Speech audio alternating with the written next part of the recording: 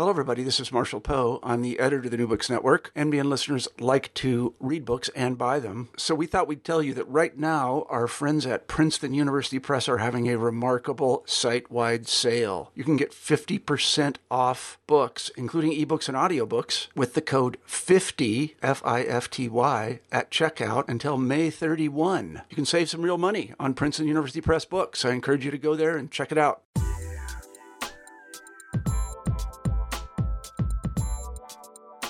Hello, everybody, and welcome back to New Books in Science, Technology, and Society, part of the New Books Network.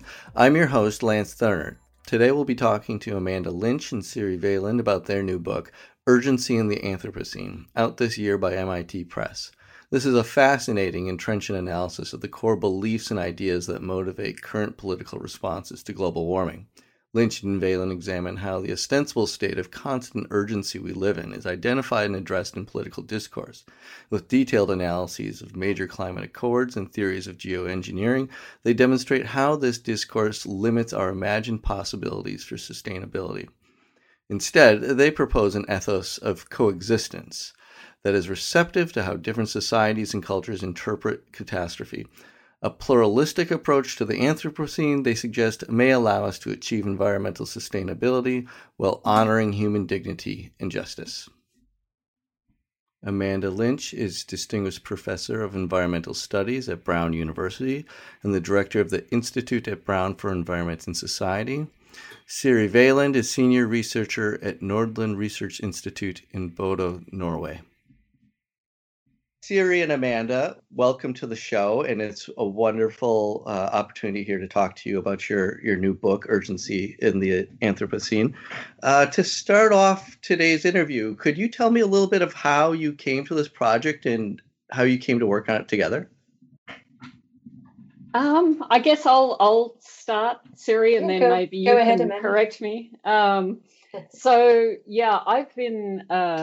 I'd been thinking about a book that was bringing together a lot of the thoughts that I was having about the way the timescale of climate change was ramping up, and so I spent a short kind of semi-sabbatical putting together some thoughts about what that book might be like, and I submitted that to an editor just to get some feedback. And what surprised me was that the editor said, "Oh yes, I want this book, and let's do this right now." And I knew that I didn't have the capacity to do it right now, and so I turned to Siri to say, do you want to write a book with me?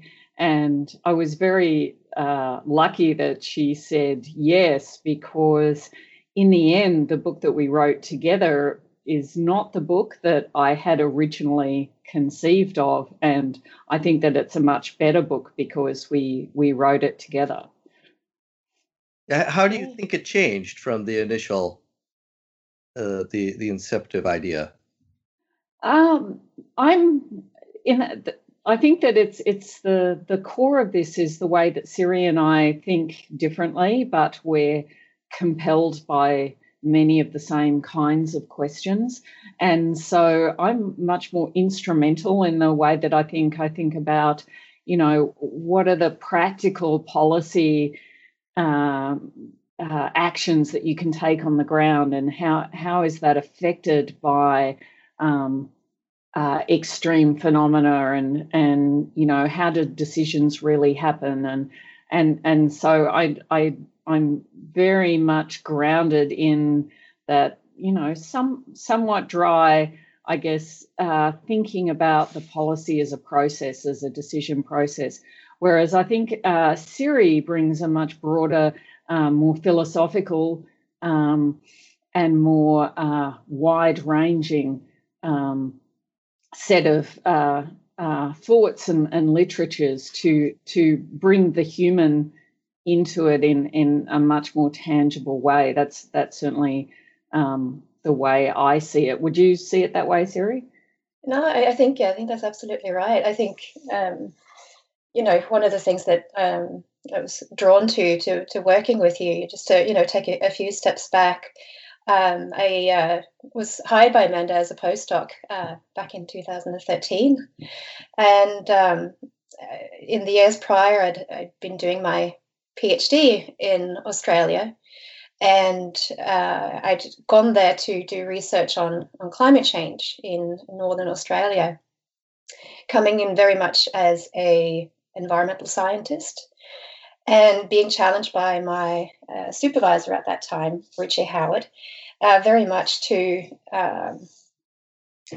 look at environmental change, not just from the perspective of science and positivist science, but to look into ontology and epistemology as well. So what sense of being, what sense of experience of being in the world do this community of people I went to visit in Northern Australia, how do they experience that sense of being in the world and the changes that are going on in them? And it was very challenging for me to go and do that, because in that context, the climate change story became one possible explanation for the changes that people were observing in the world around them. And it was one story in the context of, in this particular context,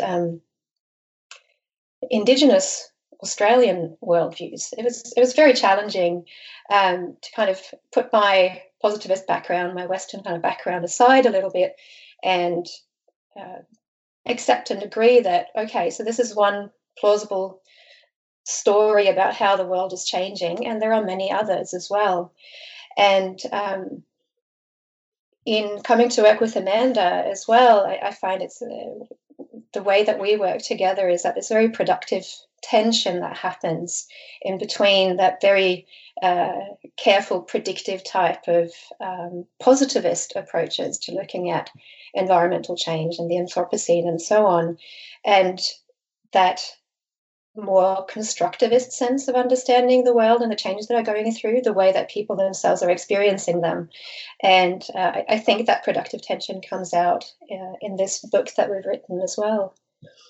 Now, I would agree. And as I read it, I thought one of the greatest contributions of the book was particularly bringing together, as you two just put it, the kind of technical policy side of things with these larger questions about epistemology and ontology that we get from writers like Donna Haraway and Bruno Latour. And I think that's a unique aspect of this book and a very productive one.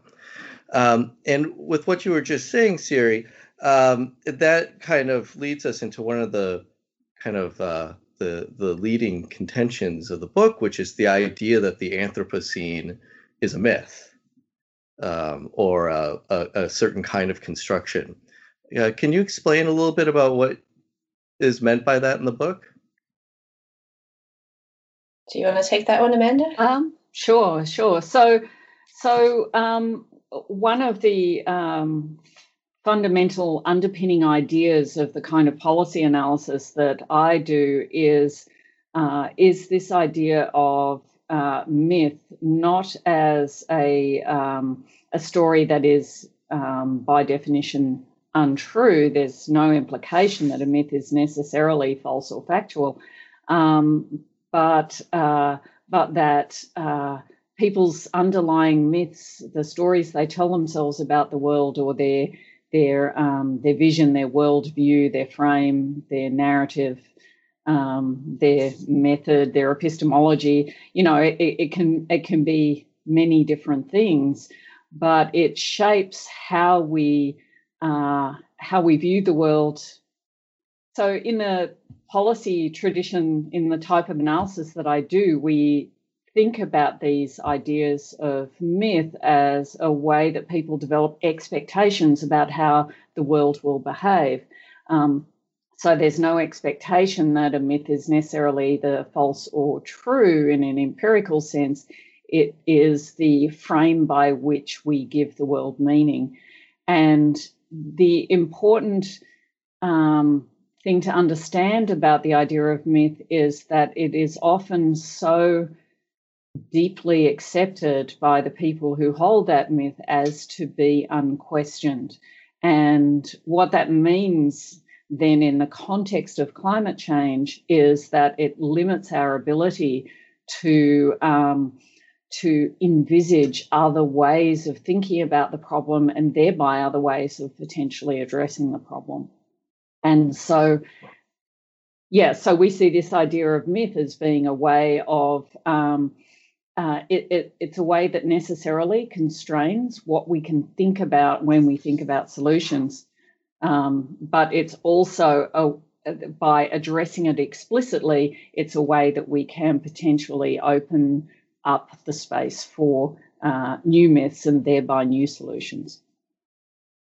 Yes, and so one of the core components of the major myths that we have right now, or conceptions of global warming, is this sense of just unbearable impending urgency. How do you see that as shaping the political possibilities that exist, and what happens if we try to move beyond that? Siri, do you want to talk about that? Yeah, I'd like to take a little detour via, decolonizing research and decolonizing methodologies as well.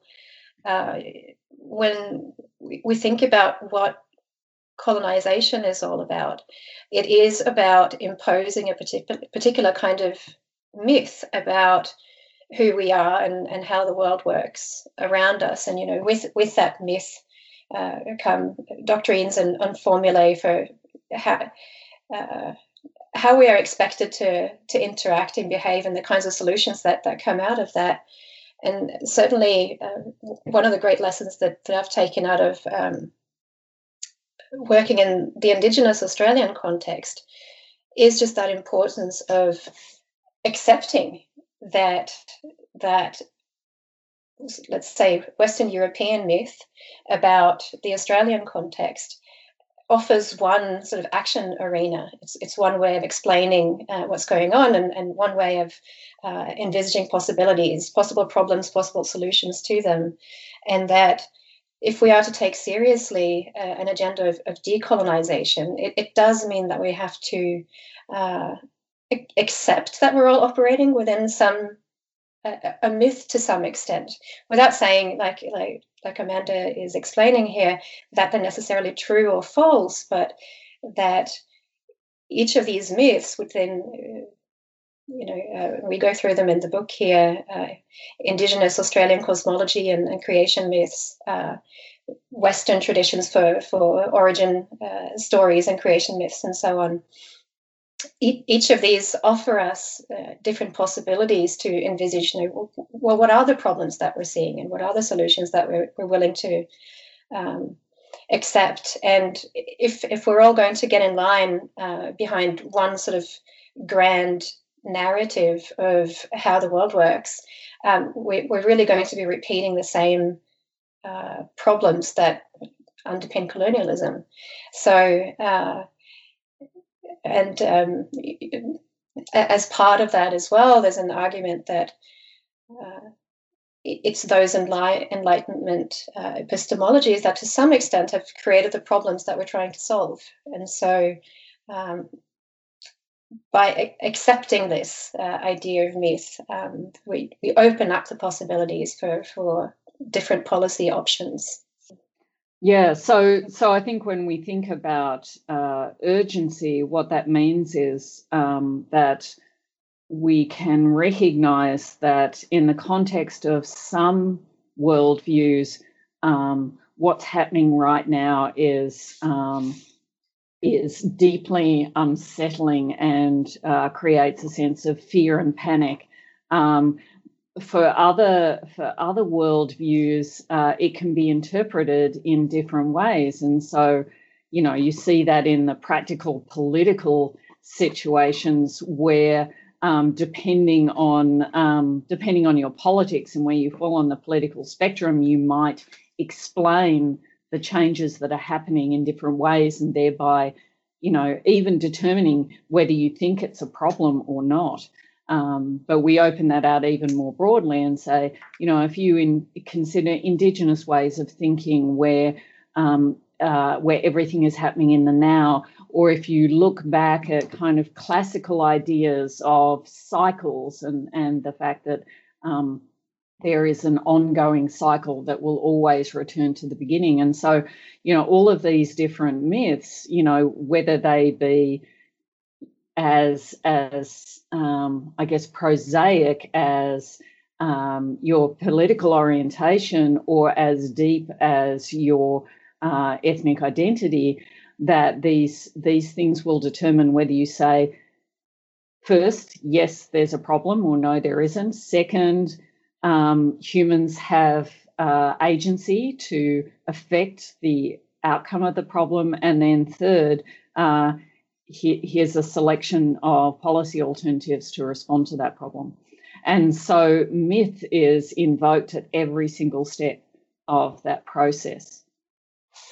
So we might say that myth is what sort of fills in the gaps in a sense, right? Where there's uncertainty, we're going to rely on our myths to kind of fill those steps in, to kind of make sense of what's going on. And it's important to be conscious of that, particularly when we have urgency, when there's a foreshortening of time and we need to act now.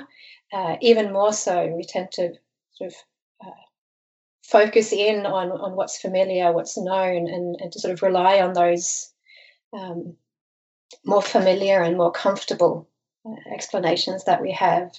And so while this urgency is necessary for us to act, it's also important to be careful that we're cognizant of the kinds of myths that we're invoking in that urgency, and whether or not they're ultimately the best explanations, I suppose. Sure. And so in this book, you explain as one instance of this is how, the ways that the UN is reacting or responding to climate change evidences certain kinds of myths that are kind of built into the institution and that have developed over the past half a century or so as the UN has changed from more of a treaty pact into this large governance institution. Can you explain a bit of how you see major myths shaping the UN agreements that have developed in the last 15, 20 years? Well, certainly, I think that what we can really see in the way these agreements are going forward is that the sense of urgency is being invoked explicitly now. Since the Paris Agreement, as we note in the book, that the word urgent is used half a dozen times in the Paris Agreement and its preamble.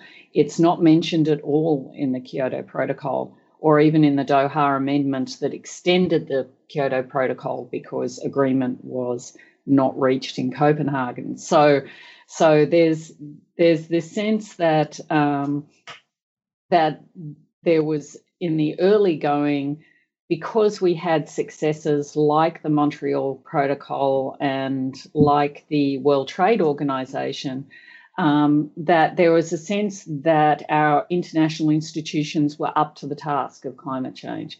But by the time we get to the Paris Agreement, there is this sense that, hang on, we haven't managed to deal with this in the way that we've dealt successfully with these kinds of internationally framed problems in the past. And so there are two ways you can go with that. One is to double down on the international scope and to say, this is still an international thing and it's just urgent and we have to do it and we have to motivate people to action. And the other way is to open up the conversation and say, well, actually, maybe framing this as an irreducibly global problem was not the optimal solution. And so what we're seeing is both of those dynamics playing out even in the UN, not least, around the world, but even within the UN, you have some components that are doubling down on on the global approach and just injecting this sense of urgency and going from 2 degrees to 1.5 degrees. And as a climate scientist, those numbers are kind of meaningless in terms of real impacts. But other parts of the UN are really thinking more about parceling this up into smaller problems that are more tractable and perhaps can be solved through, minilateral agreements or even, individual actions within nations. And how do you see the relationship of that, of this parceling up to the challenge of responding not just to the technical aspects of climate change and CO2 in the atmosphere, but to the social and matters of environmental justice that shape how people and where people experience the consequences? I think we're offering up a bit of a critique and a kind of taking a step back a little bit to look at how this evolving myth of the UN has changed since 1948.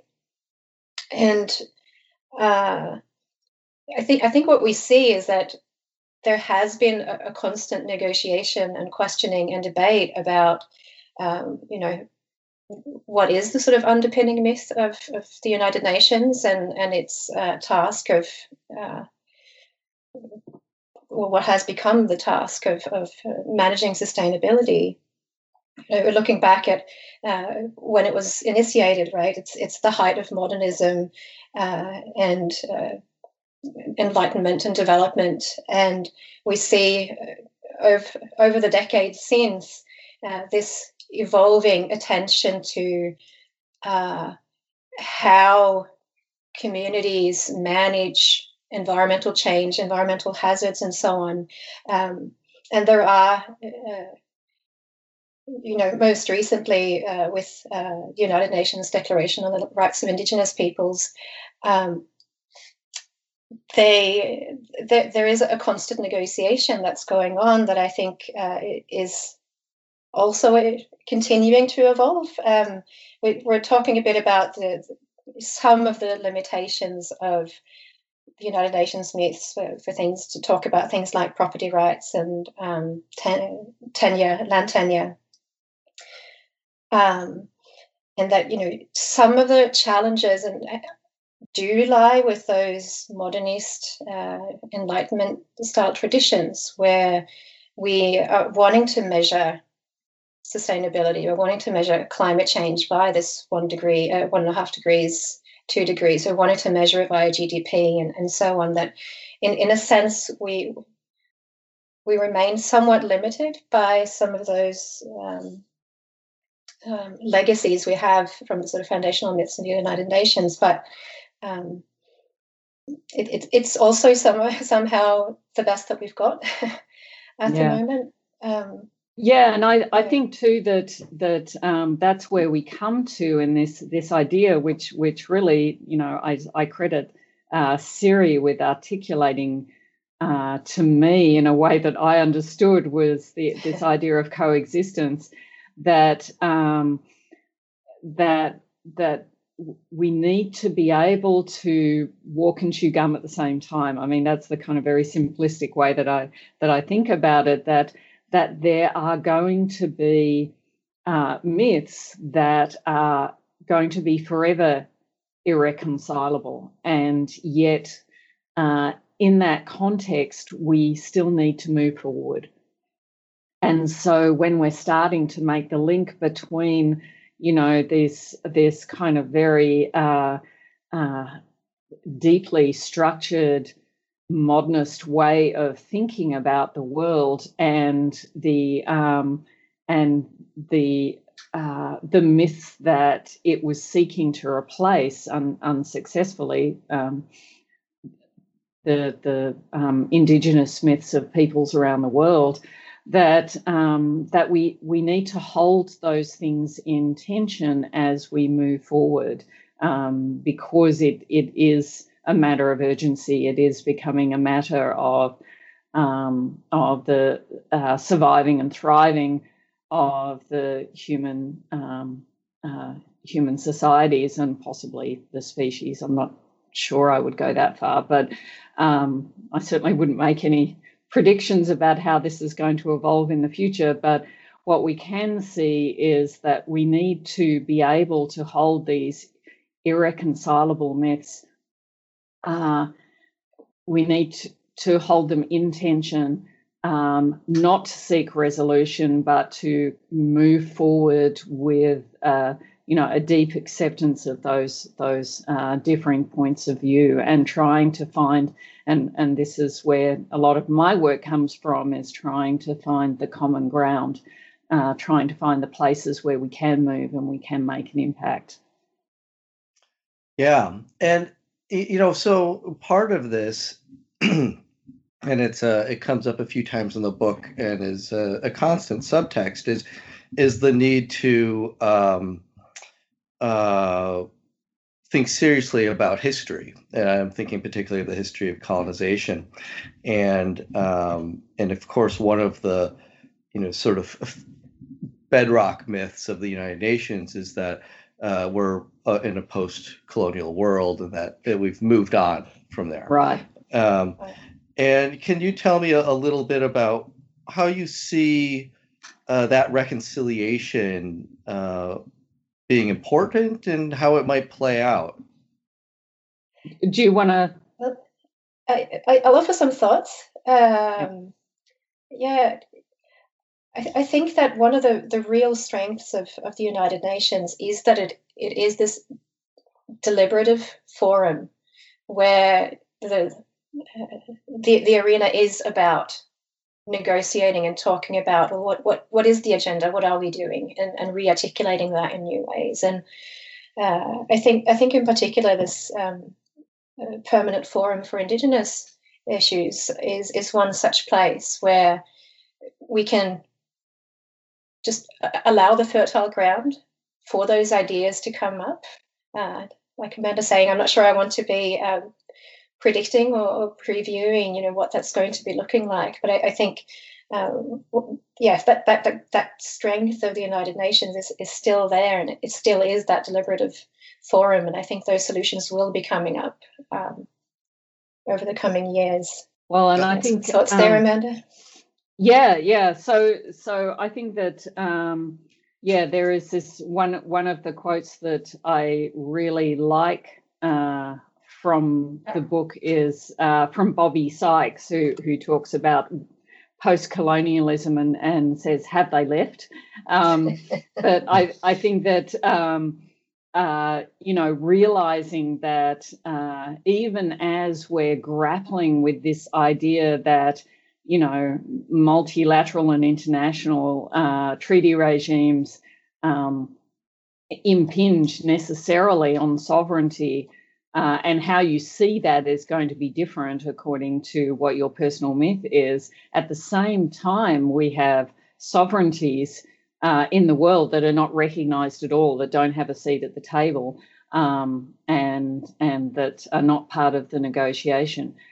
That said, we are seeing forums in which that kind of multiplicity of overlapping sovereignties is being dealt with in more productive ways. And one of those places is the Arctic, where you do have Arctic Indigenous peoples who are involved very deeply in the policy decisions that are being made by the Arctic nations, and there's no sense that the Russians or the Canadians are going to leave the Arctic, but at the same time, there's a recognition that there were nations that were there first, and that have a voice in planning for the Arctic to go forward.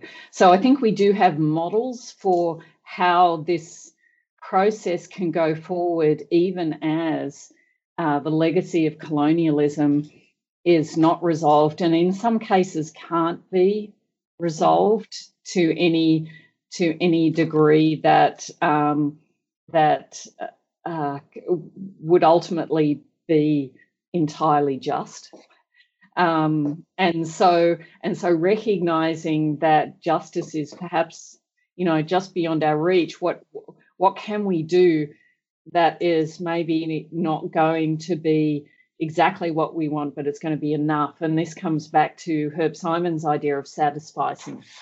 So, how can we get to a place where what we're doing is it's respectful, it acknowledges the tension, and it's enough, without being the perfect vision of justice that we might all hope for. Right. I think that some of the most prominent ideas or that get the most attention around, especially in the public mind around this, is attempts at geoengineering and manifestos like the Eco-Modernist Manifesto I'm thinking about. And in this book, you write that these are based on a certain sort of myth about nature that is particular to the Enlightenment in Western and Western colonization and the forms of settler colonialism that developed over the last 300 years or so. Do you think that can be? Well, first of all, can you explain how you see that myth informing these responses, and if it can be reconciled or worked through in this process? Yeah, well, I think that, the eco-moderns are really, it's such an interesting thread of thought. That's why we spend so much time on it in the book, because, particularly in the US, you had this very strong and deep tradition of the idea of wilderness and the way that wilderness can, is represents some kind of perfect state. And a lot of that comes out of, romantic ideas of several hundred years ago. But the eco-moderns are really, they're making the observation that, well, if you're going to say this, if you're going to say that wilderness is perfect without humans and we should fence it off, then the necessary corollary of that is that we need to make spaces for humans to live that are similarly separated from nature and somewhat sacrificial. And while I think that where they take that observation is gets very much into this kind of technological optimism, at the same time, I really credit them with making that clear that you can't have wilderness without having sacrifice zones. You can't have your cake and eat it too. There's one planet. And so the eco-moderns, coming through with this kind of very strong positivist approach to, having technology save us and sacrificing some places for others, and indeed sacrificing humans' relationships with the non-human world in order to survive. I think that comes from this very positivist ethos, but it originated in an observation that I think was very accurate. Did you want to add to it, Siri? I do. One of the things that I found really fascinating that you touched on, Amanda, with the eco-moderns, is that it is almost this kind of a manifest destiny type approach, in the sense that it's about talking about a future that is almost just emerging out of will and imagination. There's very little in the way of concrete policy suggestions. They seem to want to avoid that completely, and in so doing, I think they're stepping outside of what becomes quite muddy. You're getting the devil's in the details, so to speak. And right. Sometimes I wonder if getting too deep into policy and concrete sort of steps can limit the imagination somehow as well. So it's been quite interesting to read up on how these eco-moderns think, and some of the solutions that are coming out of those circles are quite intriguing.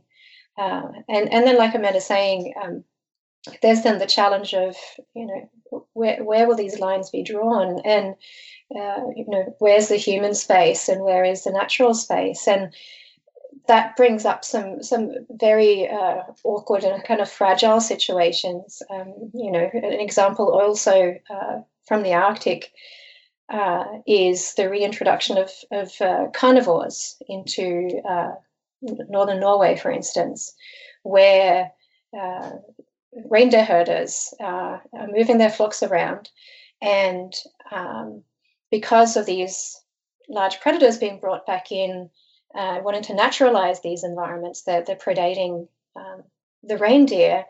But since the reindeer is supposed to be a domestic human stock, they should be kept apart, and so they've been instructed to put up fences to keep the reindeer safe from the predators, which of course doesn't work. But the intention's there, and it's somehow where the rubber meets the road, that where the issues seem to come up with these eco-modern approaches. To some extent, if we want to touch on the California fires that are ongoing as well, right, is that we part of this wilderness myth, the idea of sort of living in these semi sort of wild areas where there's forests surrounding, and there's an ideal of living in those places and retiring in those places where old methods of fire or fire management are done to a very limited degree, and you end up with these catastrophic fires for multiple and complex reasons, but that take people by surprise, and to some extent, that arises also from this idea of being able to be human within this, untouched wilderness somehow. So it was interesting for us to take a bit of a deep dive into eco-modernism, and like I said, there's a lot of seemingly useful and fruitful ideas there, and some of the challenges are, how does that work in praxis, and a lot of the time, it does require these sacrifice zones, right, and governance institutions that can create this, compel people to participate in this separation of humans and this pure idea of nature. Right. Which I think, that immediately invokes this idea of human dignity, and to what extent is it even appropriate to think about that kind of authoritarian approach to dealing with the problem. Sure. So one way that you describe in the book this eco-modernist approach is this notion of decoupling from nature, and this is a long-standing Enlightenment idea that humans are becoming more and more separated from nature, and we can continue this path, and by doing so, we preserve both of us. And I think that there's an opposite, opposing myth that there's that's an impossibility, that humans are always part of nature. In fact, we're only becoming more and more integrated as we develop more and more technologies.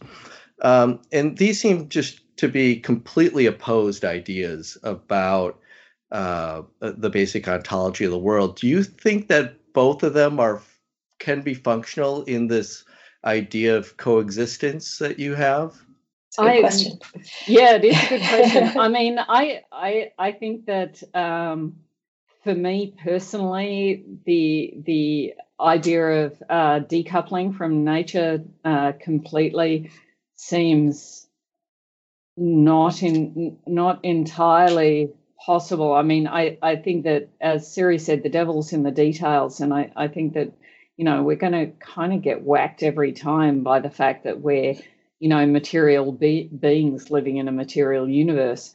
But at the same time, I think, as I said, that this idea of decoupling and the fact that an ideal of wilderness actually invokes decoupling, even though it doesn't get talked about a lot, means that we do need to think about, well, are there going to be situations where that's important? And, you even have to start thinking about it when you start thinking about going off planet, which is, something that there are people working on and preparing for.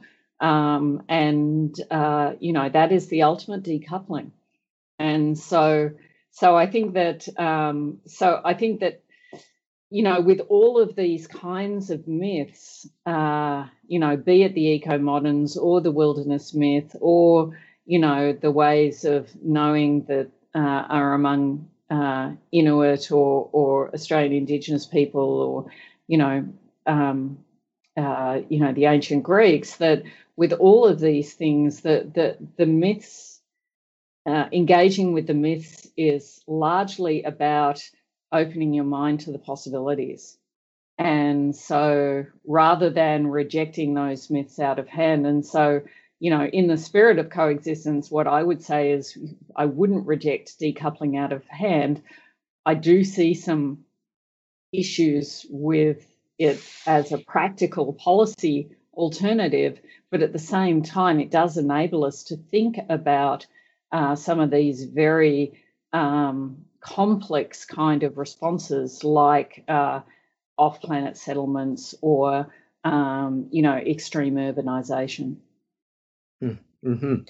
Well, I think also that, the idea of decoupling for the eco-moderns means something quite different to how the United Nations talks about it and operationalizes the idea of decoupling. And in a sense, it's a formula for, it's a means of closing a certain production. So we can think about plastics, we can think about metals, perhaps fabrics that, and closing a resource cycle so that it doesn't have spill on environmental impacts outside of that closed loop system. And I think, as a kind of formula that's probably feasible. When it becomes a myth for how humans should relate to or do relate to the environment, I think that's more where the troubles come up, and that's where we get those issues of, well, if we're, and I'm thinking of E.O. Wilson's Half Earth here. Also, there are very specific narrations of what that decoupled planet looks like, and I think that's where I agree. I have a much harder time seeing that panning out as a realistic sort of goal, or even a goal that we should want to aim for. Yeah. Just to be clear for listeners, you were talking about E.O. Wilson's idea of the half Earth, right? Half Earth. Yeah. Yes. Just to have that clear. So this covers my questions for you. Are there any aspects of this book that I've neglected to ask you about that you want to make sure are included here? Well, I did want to mention one thing in terms of creation myths, and in coming up with the idea for the book as well. I remember it a little differently. It doesn't mean that it's not true, and I think in a sense it's sort of an illustration of what it is we're trying to say, right? Absolutely. We have different ways of remembering and understanding and sort of projecting, and it's highly subjective and situational. I remember Amanda being visited by the editor and saying, "Hey, would you like to write a book?" And us sitting down making flowcharts and think maps, to sort of map out, how and where do our ideas sort of gel, and how can we start to articulate a book draft? And I found that process to be just incredibly interesting and stimulating as well. And we did that groundwork, and I think it created a type of structure that enabled us to just have kind of an agreement of the kinds of concepts and terms that we wanted to talk about, and having that sort of common discourse of the hooks that we're wanting to hang our analysis on was really helpful and really aided us in writing what I think has become a decently readable book. So yeah, I guess the other piece that I wanted to think about, well, first off, I do want to say, I mean, I think that both of our creation stories of the book are true, and just kind of emphasize different things, and so that it is a really nice illustration of this idea of myth. The other element of the book that I wanted to highlight was this particular issue of extremes, and that's something that I think is very often seen as a motivator for policy. This idea that a crisis is a terrible thing to waste, and so if you have a hurricane or a typhoon, or you have a fire, or you have a drought, that these kinds of extremes tend to be where we're really confronted by our ideas and our myths around our relationship with the non-human world. And one of the things I think that is a really interesting future path to think about is how that discourse around extremes is influencing the policy responses. Because I know that, back when Hurricane Katrina happened, all of us in the climate community thought, right, this is it. Everyone's going to act on climate change now, because Katrina was just so devastating and nothing happened. And then we had a disaster after that and a disaster after that. And so this idea that somehow weather disasters linked to climate or not are a stimulus for policy in climate change. That is an area that seems to be not as coupled as we may have thought, in 10 or 15 years ago. So what's really interesting about that is the science is starting to kind of catch up with that idea, where the idea of being able to attribute extreme weather events to climate change in particular ways, that science is becoming more mature. And so what's going to be interesting in the future, I think, is whether that idea that crises will prompt policy responses, whether that's going to come back into focus as the science catches up with the idea. Right, and we spend some time in the book also cautioning a little bit to equate that ability to detect and measure an extreme event with the ability to muster a response that's up to the task, in a sense, and cautioning a little bit that we don't. And I think Typhoon Haiyan was a good example of that. Where it really was a case study in excellent preparation for extreme events, but the event became so much greater than what was expected. It became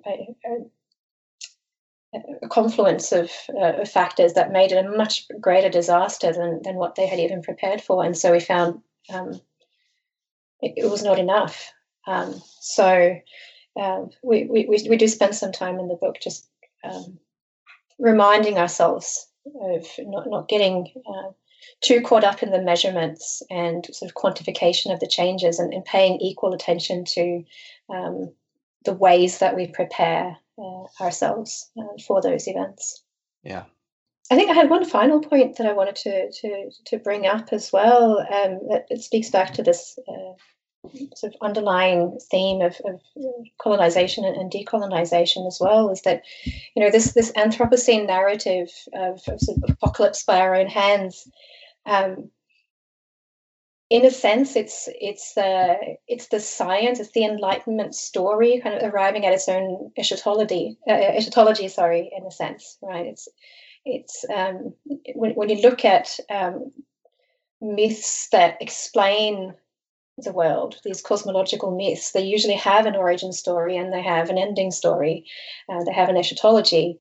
And here, in a sense, is the Enlightenment story that's come full circle, and it now also has an account for the ending of the world. And it's scary, and it's sort of that's what's bringing about this urgency. But it's also important to remember that for peoples across the world has ended many times already. You know, think about, you know, white sails on the horizon and so on. It's happened many times, and this particular time it's different, but there are lessons we can draw also from how people have managed these apocalyptic changes in the past. If we can take the time to listen to others. Yeah, I find that an especially inspiring note in the book, especially as you say, the culmination of the Enlightenment narrative for us now is either, you know, disaster or salvation from technology, and there doesn't seem to be that a gray zone as much. So, well, thank you so much. So what are you two working on now, individually or together? Well, we're still working together, actually, and Siri is taking the lead we're getting much more specific, I guess, getting back to case studies, which is where our insights ultimately come from in the North Atlantic. So, Siri, why don't you talk about that? Sure. So we have a collaboration ongoing. We've got some funding from the National Science Foundation, where we're looking at human environment interactions in the North Barents Sea and the Svalbard area, and it's also a highly interdisciplinary effort. I think it's going to be continuing a lot of the same productive tensions that have benefited us so far. We'll be developing models for sea ice and ship traffic, and considering how people who make planning decisions in the Arctic make sense of risks, and how they devise policy to manage those. Yeah, so that's what's next. Yeah, well, on the agenda. Look forward to that. I hope to talk to you when that one comes out then too. Right. Right. Well, thank you so much for your time, and yeah. Thank you so much for having us. Yeah, thanks very much.